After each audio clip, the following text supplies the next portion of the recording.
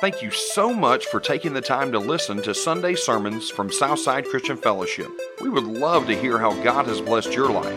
Reach out to us through social media or email us at scfellowshipchurch@gmail.com. We want to become kingdom stewards. But to do that, we're going to have a mindset change. We've got to understand who we are in God's kingdom. We've got to understand our role in God's kingdom if we are to be good kingdom stewards. Amen? You do realize that when you die, you take nothing with you. You take nothing with you.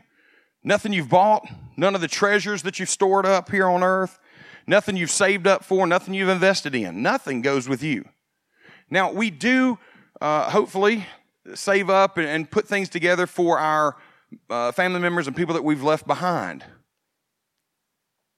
So you leave that behind, but as individuals, we don't take anything with us. And what the world calls that is a legacy. What have you left the people behind when you die? What is your legacy? You say, I thought you were talking about stewardship. I am. I'm setting it up. Hang in there with me.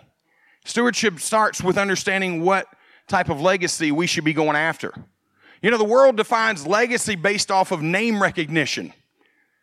You know, who's got their name on a building, on a street, on anything? That's name recognition. That's a legacy. I'm sure you can think of somebody famous in your life. They left a legacy. I like baseball. You can't talk about baseball without talking about Babe Ruth. I've never met Babe Ruth.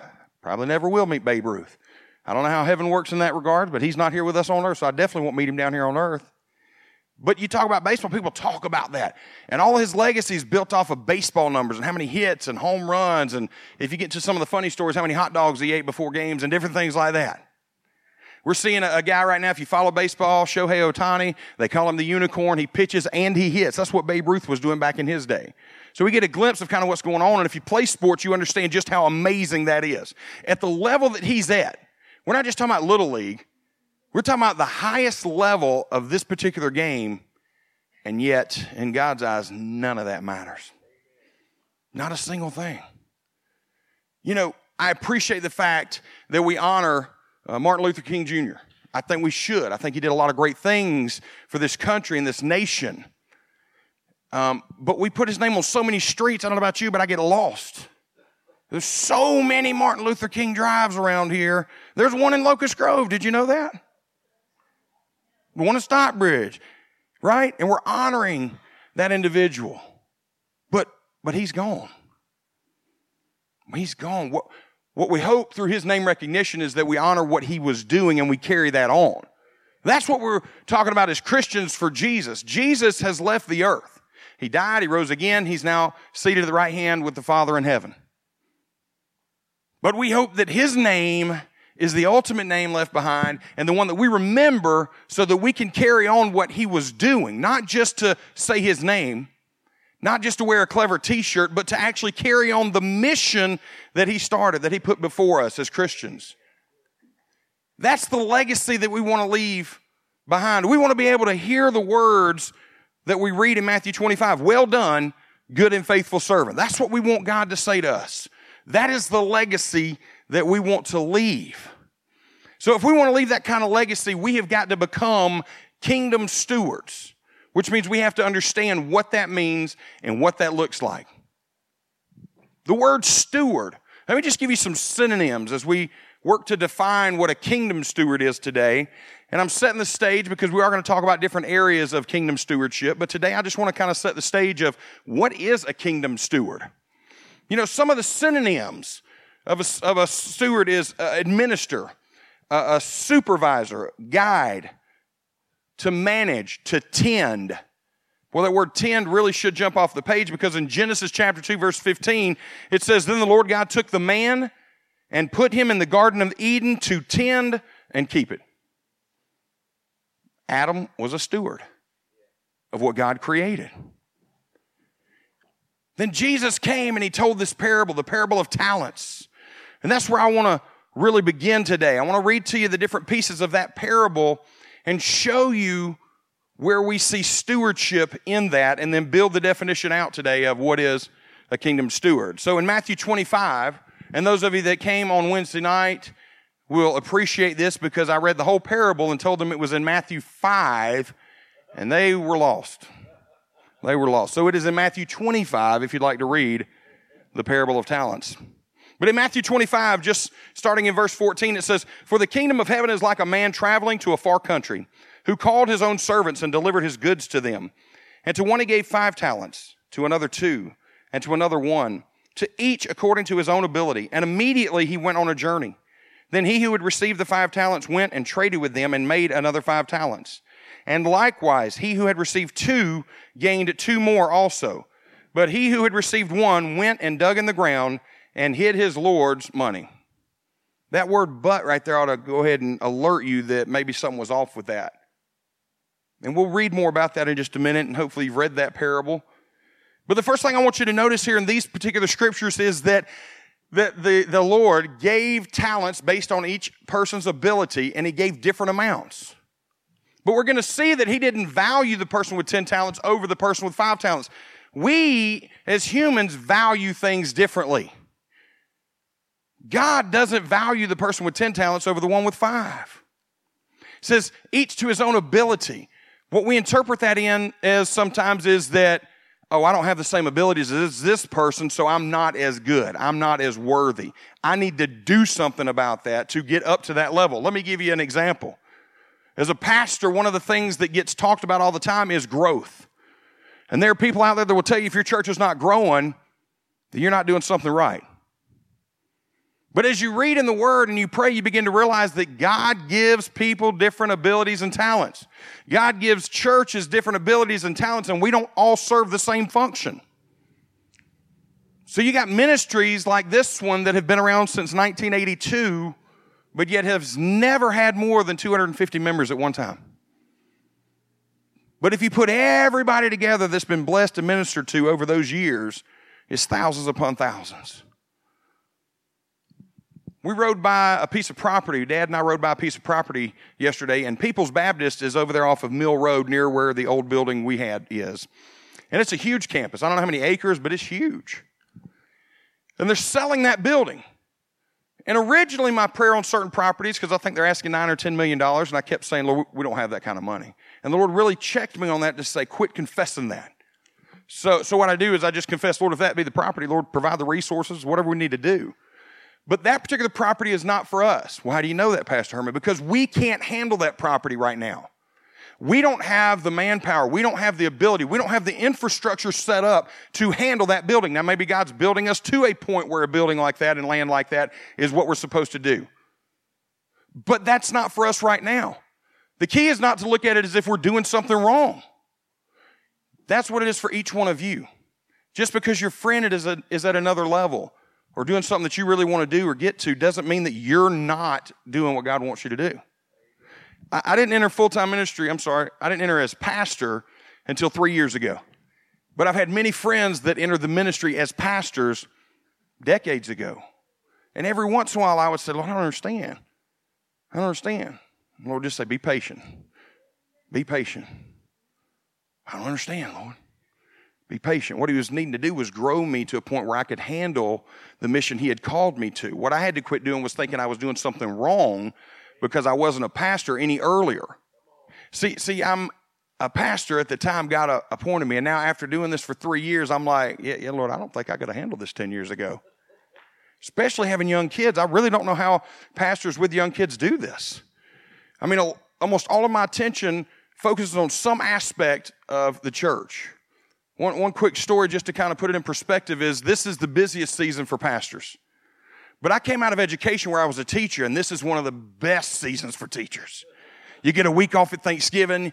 You come back for 2 or 3 weeks. There aren't a ton of expectations. You're doing testing. The parents are really like, we just get out of here with this. And the kids are definitely like, I'm done with this semester. And then when you make it to the end, you get 2 weeks off. So within about a 2-month period of time, you get 3 weeks off. And when I say off, it's not like you come back and the work piled up while you were gone like other jobs. You start fresh the second semester. This is a fantastic time. And so last year, I was really getting worn out. And I talked to Dad. I said, man, I'm enjoying what I'm doing, but I am exhausted. And he chuckled and he said, I guess you are. He said, it's your busiest time. I said, it is? He had to explain it to me. Once he explained it to me, it made a lot more sense. So this year I went into it a little more prepared. And guess what? Our church body is actually doing a little bit more this year than we did last year. Why? Because our church body can handle more. One, because me as pastor understands a little better and can handle more. God's not shocked by my growth process. He's not shocked from where I'm at. As long as I am giving him my all, and as long as I am asking him to grow me the way he wants to grow me, then he's happy with my progress. What I have to do is not look to man for my validation, but look to him for my validation. You want to be a good steward, get that part right in your mind. It's not about what kind of car you drive. It's not about what kind of house you have. That video we saw at the beginning of the service was so great because it talked about all that Jesus did, and yet he didn't have all those things. He didn't have a house and cars and a bank account and none of that stuff. And God used him mightily, mightily. Talents are given to us in different measures.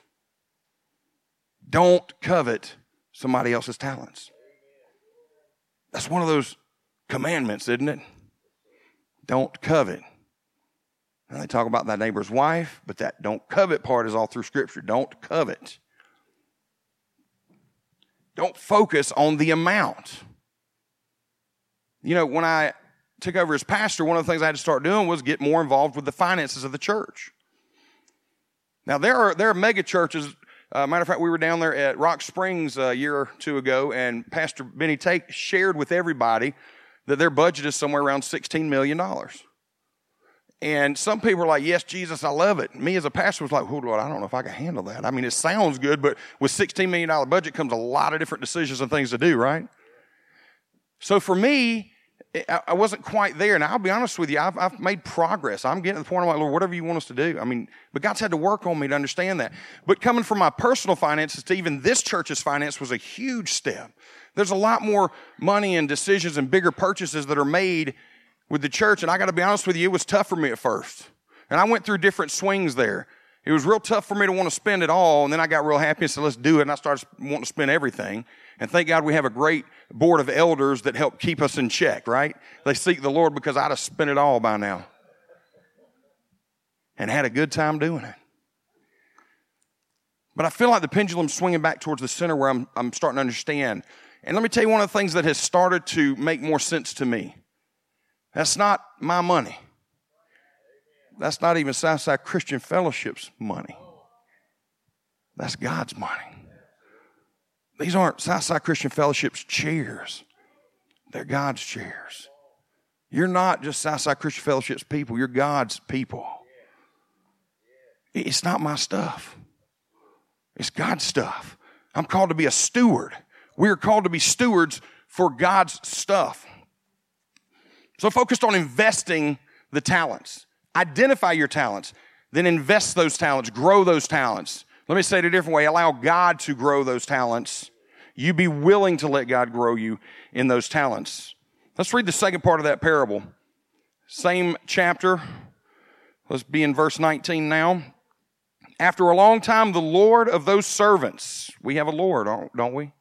We're servants of our Lord. The Lord of those servants came and settled accounts with them. Now, there's a day coming where the Lord is going to settle accounts with us. One area is in salvation, but it's also where we good stewards over what he entrusted us with. Verse 20 says, so he who had received 5 talents came and brought 5 other talents, saying, Lord, you delivered to me 5 talents. Look, I have gained 5 more talents besides them. His Lord said to him, well done, good and faithful servant. You were faithful over a few things. I will make you ruler over many things. Enter into the joy of your Lord. He also who had received 2 talents came and said, Lord, you delivered to me 2 talents. Look, I have gained 2 more talents besides them. His Lord said to him, well done, good and faithful servant. You have been faithful over a few things. I will make you ruler over many things. Enter into the joy of your Lord. I highlighted verse 21 and verse 23. And if you'll notice, the author, who was inspired by God, took it upon himself to point out that there was one with 5 talents to start with and one with 2. They both doubled their talents and got the exact same thing said to them. The exact same thing. Why? Because it's supposed to tell you and me that we shouldn't focus on the numbers. We're supposed to focus on growing and expanding what God has trusted us with. And when we do that, God is going to say the exact same things to us. Well done, good and faithful servant. You were faithful over a few things. I will make you ruler over many things. Enter into the joy of your Lord. Think about raising kids. If you're not raising kids right now, think about you being a kid and growing up. Your parents didn't give you the same responsibilities back then as they did now. In fact, as they trained you growing up, you probably see pieces of what you're doing now back in your training when you were much younger. You couldn't handle the responsibilities back then that you handle today. You had to grow physically. You had to grow mentally. You had to grow in understanding. It's the same thing with us in the kingdom of God. And it doesn't matter. What did your mama say? My mama say? You come home and say, well, Billy's mama doesn't do this. And my mama would say, I'm not Billy's mama. Well, John's daddy lets him do this. Well, I'm not John's daddy. Right? It doesn't matter. We serve the same Lord, the same God. And if he blessed you with something and blessed me with something different, he's got a reason for it. What we got to do is quit getting focused on the stuff and get focused on whose stuff it is. He said the exact same things. And then the author of Matthew said in verse 24, then he who had received the 1 talent came and said, Lord, I knew you to be a hard man, reaping where you have not sown and gathering where you have not scattered seed. And I was afraid and went and hid your talent in the ground. Look, there you have what is yours. But his Lord answered and said to him, you wicked and lazy servant, you knew that I reap where I have not sown and gather where I have not scattered seed. So you ought to have deposited my money with the bankers. And at my coming, I would have received back my own with interest. So take the talent from him and give it to him who has 10 talents. For to everyone who has, more will be given, and he will have abundance. But from him who does not have, even what he has will be taken away. You know, there's so much in that set of scriptures. First of all, when he says, for to everyone who has, more will be given, but yet all the other scriptures we read talk about the first will be last, the last will be first. The love of money, right, is the root of all evil. The scriptures tell us to be humble and not seek to get more, to get more, to get more. But when you read those scriptures, you understand that you didn't get more because you were seeking more. You got more because the Lord gave you more, because he could trust you with more. Your heart was in the right place. Your heart is in the right place. And God can see that you understand whose talents they really are, and that you understand that he's expecting a return on those talents. And he knows you can bring him a return on those talents.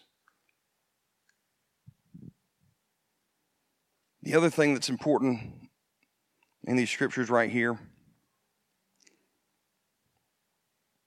is that it proves it's not our property. I highlighted part of verse 27. I should have highlighted the whole thing because it starts out, so you ought to have deposited my money. See, when the Lord gave those talents, they didn't become that person's talents. They were still the Lord's talents. And he said, you should have deposited my money with the bankers, and at my coming I would have received back my own with interest. Tony Evans tells this story about house sitting. And during college, he and his wife would house sit at some of the professors' houses and take care of their property, and they'd earn extra money in order to pay for college and different things. And he said to him, that house sitting job was exactly what he sees stewardship as. Because while he's there at the house, they had free run of the place. They were there to manage the property, but they got to enjoy the property. They got to sleep in the beds that were there. They got to eat the food that were there. They got to take showers in the nice showers that were there. In some places, they even let them drive the cars that were there. They got to use everything that was there. But when they left that place, they couldn't take anything with them because it wasn't theirs. And if they had taken it, then the owners would have come after them. See, what's happened is we've started to take ownership of things that are God's, and he's not just going to sit by and allow that to happen. Because you see, it's not ours. It's not ours.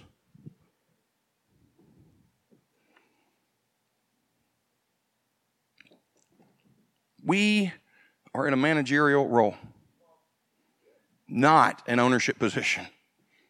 We're managers. And as soon as we can get our mindset on that role, we will become the stewards God knows we can be. And then God can use us even more. And you know what happens when you get trusted with more? You get to enjoy that more. Like I said, when they went to some of these houses that were nice and fancy, they got to enjoy what were in those homes. I know I've gotten to stay in some places. Sometimes I paid for that place out on the beach to be able to enjoy myself for a week, but I got to use that condo or that apartment or that hotel room. And some of those places have been really nice. And then I've been on trips where people gifted a place. Been with Dad one time down to Florida, and the individual had a 2-story, I don't know what it's called, like a kind of like a condo. But when I say it was on the water, I mean, listen, you went on the balcony of the upstairs bedroom, and the water's right there. You go out down bottom, and they've got the crossroad ties as one of their porches as a barrier, and the water comes right up to it. You talk about beautiful? It was amazing. And I got to enjoy that, but it wasn't mine. But I got to enjoy it. But they allowed us to stay there knowing we would take care of the property. We wouldn't destroy the property. Because you know what would happen if we destroyed that owner's stuff?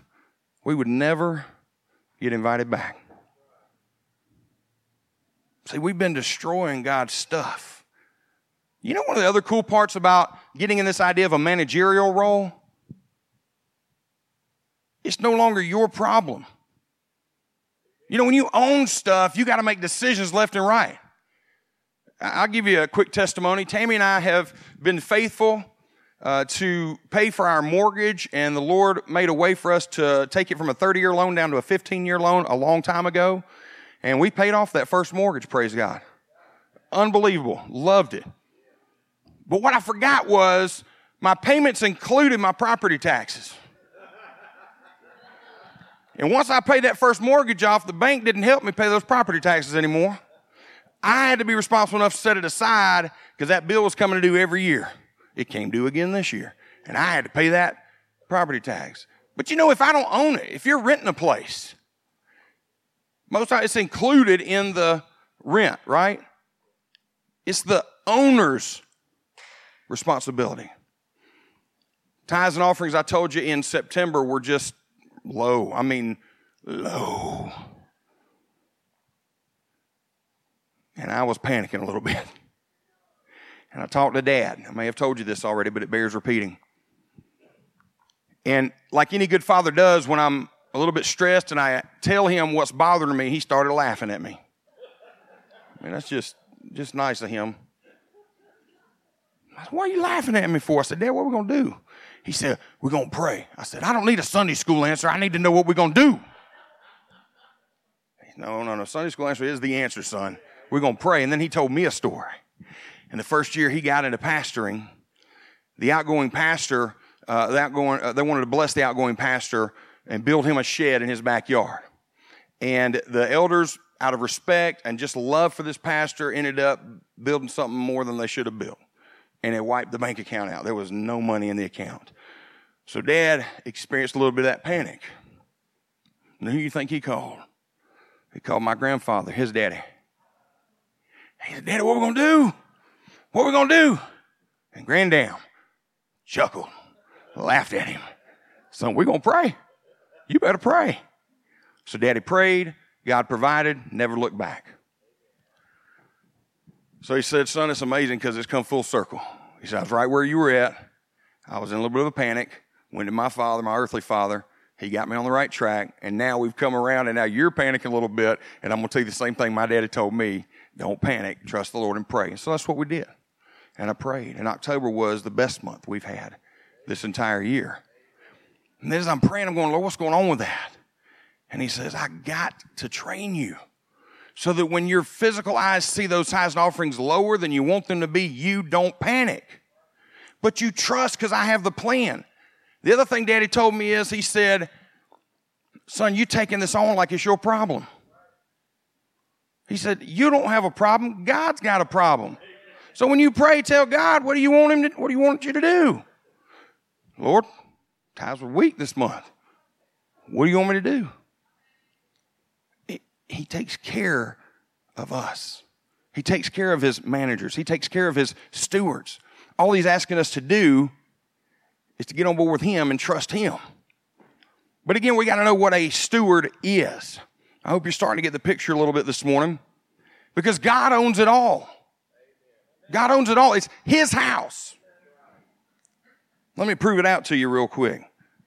3 scriptures. Psalm 24:1.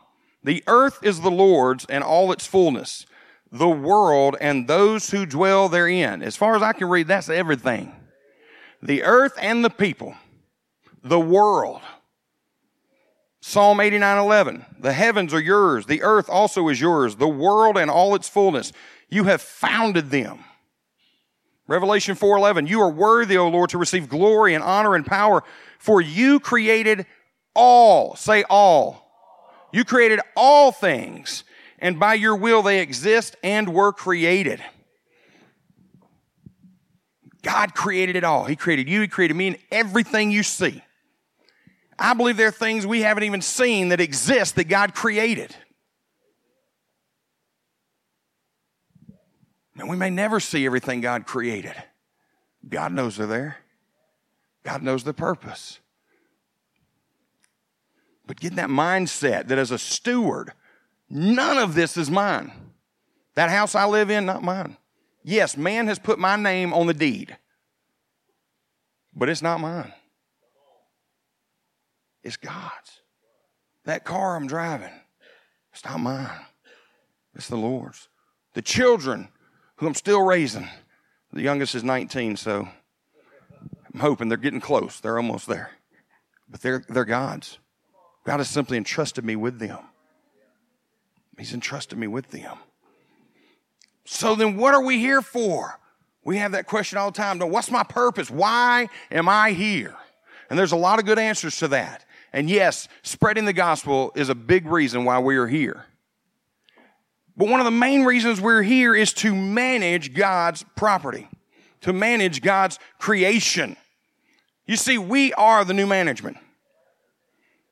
When God created us, he should have hung a sign that said under new management. We are the new management. And there's a reason why he created us the way he created us.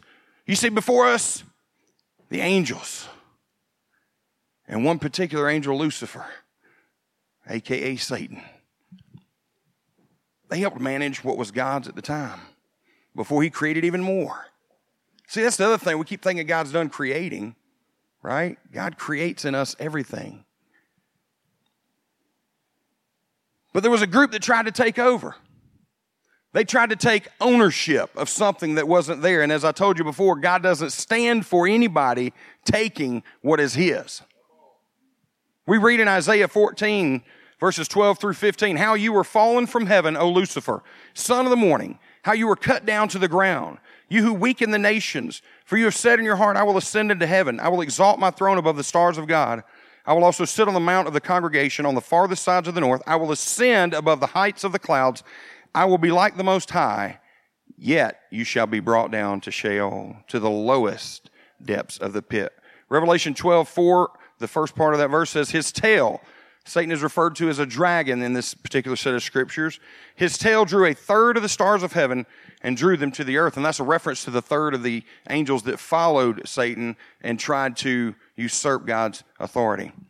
Luke 10:18 says, and he said to them, I saw Satan fall like lightning from heaven. You see, when we try to take over and become owners of something that's not ours, we have a term for that too, don't we? It's called stealing. We become thieves. And God is not going to stand for us taking anything that belongs to him, including people. And Satan leads people astray, but he's not going to stand for that either. So when you pray those prayers of taking back what the enemy has stolen, believe what you're praying. Because that person is not the enemy's. And he is trying to take ownership of them, and God will not stand for that either. But you pray that, and you stand on those promises. You got loved ones that are not walking with the Lord, and the enemy is whispering in their ear. You come against that. And you claim God's authority in that situation and speak the word of God, because that loved one is not the enemy's to own. And you watch and see if God doesn't deliver them and bring them back home. He will do it. He will do it.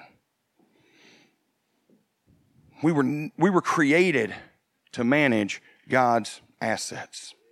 Give me just a few more minutes here and I'll bring this to a close. Look at Psalm chapter 8, verses 3 through 8. When I consider your heavens, the work of your fingers, the moon and the stars which you have ordained, what is man that you are mindful of him, and the son of man that you visit him? For you have made him a little lower than the angels. Think about that statement right there. He made us lower than the angels. You know that's not what we hear in America, right?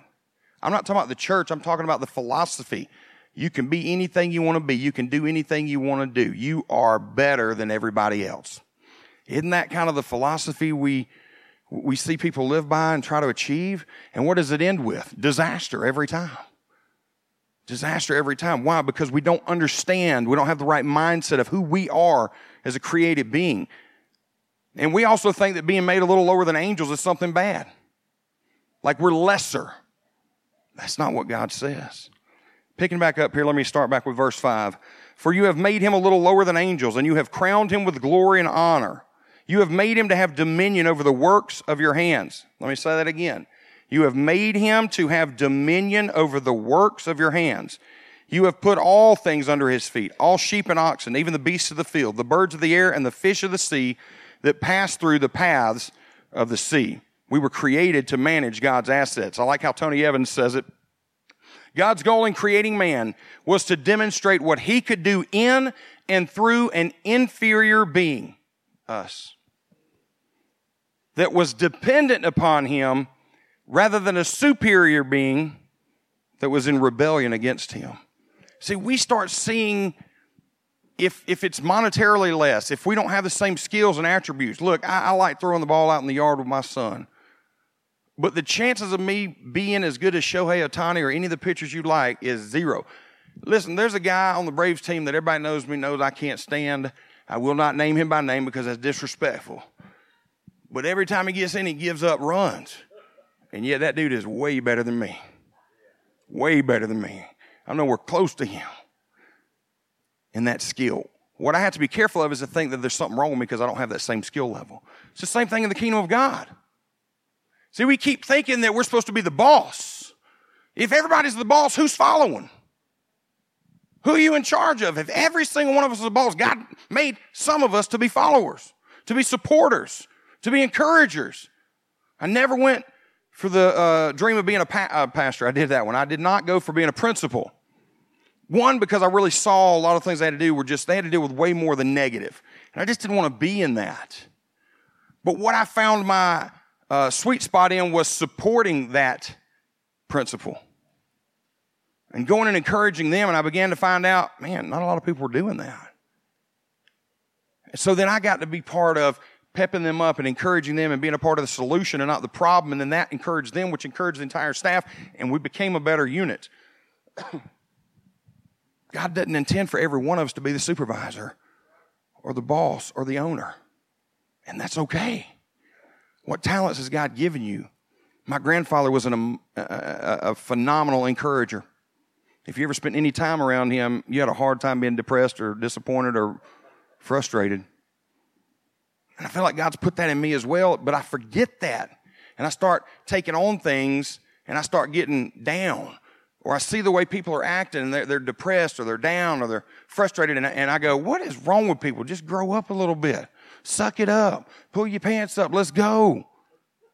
And God says, have you encouraged them lately? I said, no. He said, I made you to be an encourager. And let's be honest. Encouragement comes easier to some of us than others. And that's okay too. See, as an encourager, I can be guilty of thinking everybody should be like me and be like an encourager. But the reality is there are other giftings and talents, and we have to understand what ours is and use them for God's glory and not be disappointed because we think somebody else has a better gift. God didn't say that. God didn't say that. So the question is, as I kind of bring everything together from what we've been talking about, what is a kingdom steward then? Hopefully you're saying, I'm seeing the picture here where I got to start thinking in terms of manager and not owner.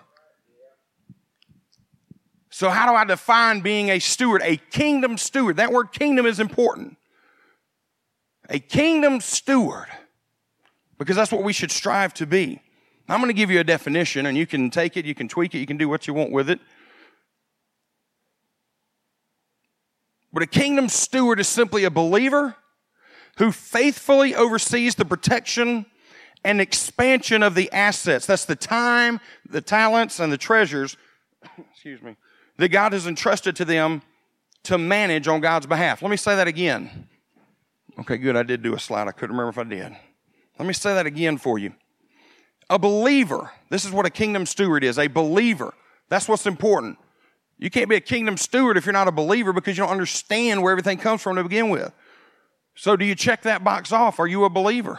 2 of you can check that box off now from last week, right? Amen? You're a believer.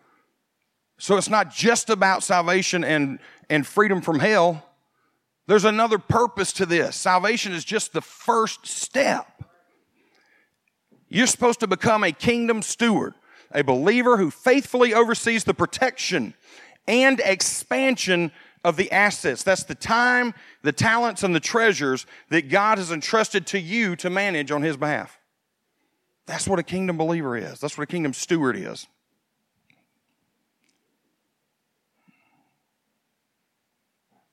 To get into this idea of being a steward, a manager, again, we have to understand that we are not the owner, nor are we the creator.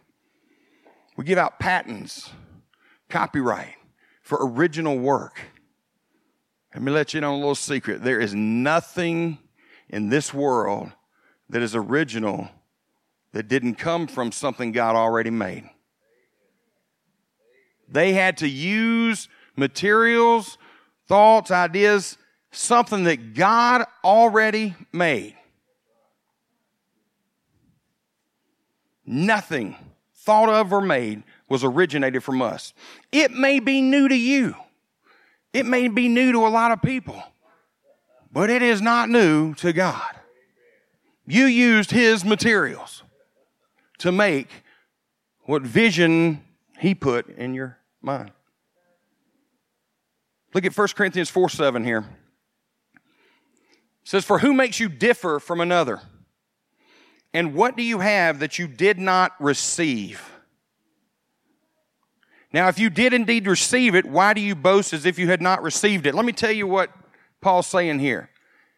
Nothing you're doing came from you. You received that from the Lord, so why do you go around town bragging like it was you that thought of it, did it, made it, own it? When we can get our mindset away from it was us rather than God using us, just that slight change there. See, again, going back to the Lord's Prayer, give us this day our daily bread. It's that daily dependence upon him. And when we keep that relationship lined up the right way, when we put him first and understand that nothing we have, nothing we were given was ours, is ours. It's ours to manage for the Lord. So going back to finances real quick, you've probably heard me start saying, I don't want you to just be a tither.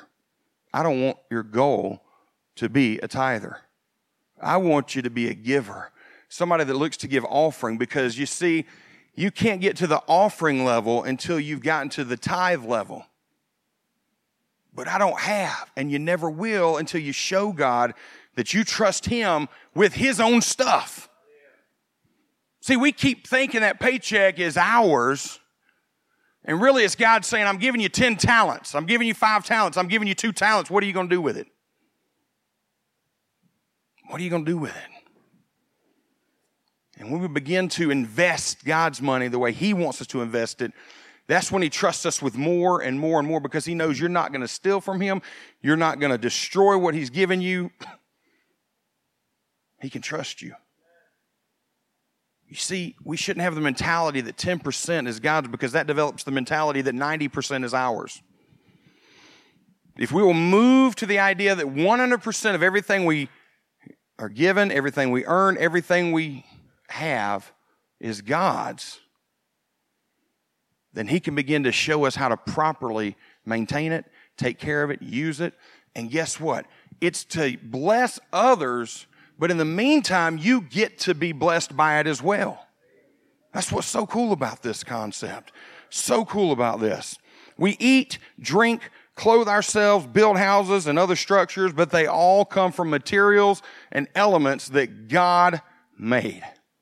So how can we say it's ours? I love all the different translations, and everybody's copywriting and selling it for all this money, and I'm going, none of that is yours. But I tweaked this word. I changed this around. Well, bully for you.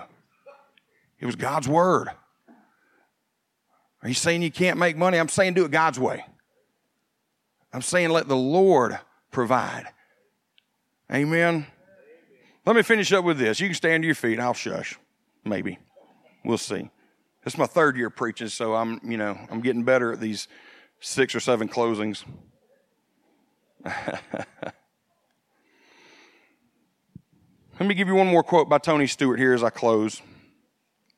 What you do with the time, talents, and treasures God has given you is up to you. The choices you make, the decisions on how you spend your days, the focus of your mind, that is all up to you. And because it is up to you, you have a unique ability to directly influence the rate of your own spiritual progress. There were many of us that had stalled because we hadn't been fasting the way God talked about it in the Bible. But those of you that I've spoken to, those of you that took up the challenge from the Lord to fast those previous 10 days and to do water only, which scared a lot of you, I know because you told me, should have experienced such a breakthrough and such a closer relationship with the Lord because we trusted God, because we sought him.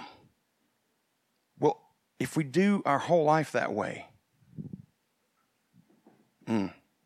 our spiritual growth will be exponential.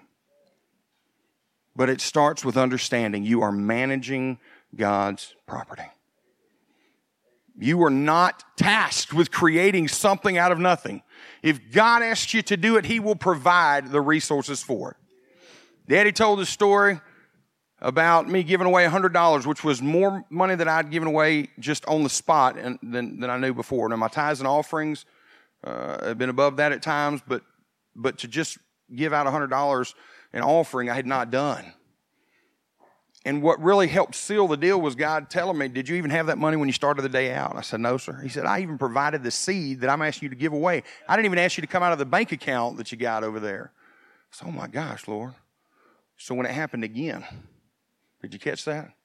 When it happened again, now this time it was $50. Somebody gave me $50. And I'm thinking it's going to be used for a trip I'm about to take. And the day before Tammy and I are about to leave, we go to this service, and they take up an offering, and God immediately said, that's where I want you to give it. And I said, Lord, I thought this was for Tammy and I to go on vacation with. He said, well, you got a choice to make. No, we're not going to do that again. I'm not even going to question. And I walked up there and gave it, right? And just because God is so good to us, I did question later on. I say, Lord, I do trust you, but you talked about giving back and blessing us beyond measure if we would just trust you and give. I said, Lord, I received back $35, but Lord, that didn't even meet the $50 that I gave away. I'm just curious. Just curious, Lord. I'm not questioning you. I just wondered. But then he reminded me about some gifts we had gotten, some meals we had gotten free, things that we received that had monetary value that we didn't even have to pay for. And it was way more than $50. Way more than $50. I said, okay, Lord. Okay. And what I'm hoping is that the Lord can now trust me with $50 and $100. And when they give me an opportunity to give away $500 and then $1,000 and then $10,000, whatever he wants to do, He wants the same in each of us. He wants to do the same thing with each of us. I'll leave you with this thought here. Your role is simply to develop, maintain, guard, and expand the time, talents, and treasures God has given you. Amen. How about bow your heads and close your eyes? You know who you are. You know whether or not you've been acknowledging the Lord in your life, whether you have been acknowledging that everything you have is His. And you know we're not afraid here to call for people to come down for the altar. But I feel like the Lord wants to do it this way right here. It needs to be a personal prayer. It just needs to simply be your willingness to be used by the Lord however He wants to use you. So I just want to encourage you today that if you're not acknowledging God, if you're not being the manager, but rather trying to be the owner, that you relinquish that from your life. That you simply tell the Lord, I'm sorry for trying to take ownership of what is rightfully yours, Lord.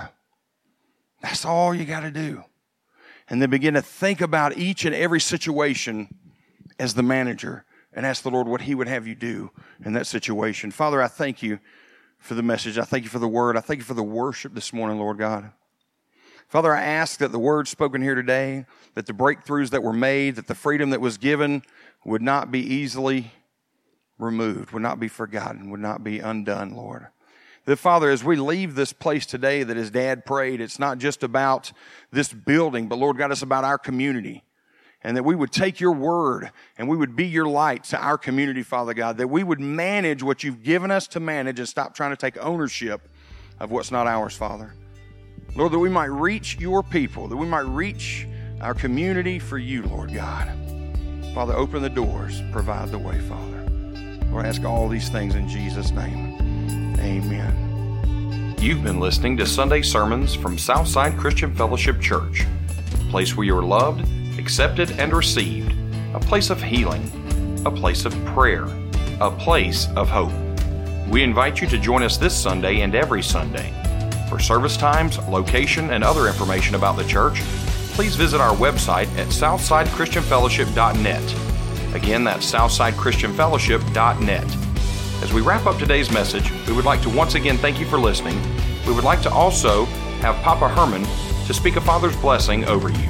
May the Lord bless and keep you, that He would cause His face to shine upon you and be gracious to you, that the Lord would lift up the light of His countenance upon you and give you His peace. And remember that the Lord's favor is with you all the time. Expect it. It is with you. It's manifesting itself to you. It will overtake you no matter where you are. In Jesus' name we pray. Amen.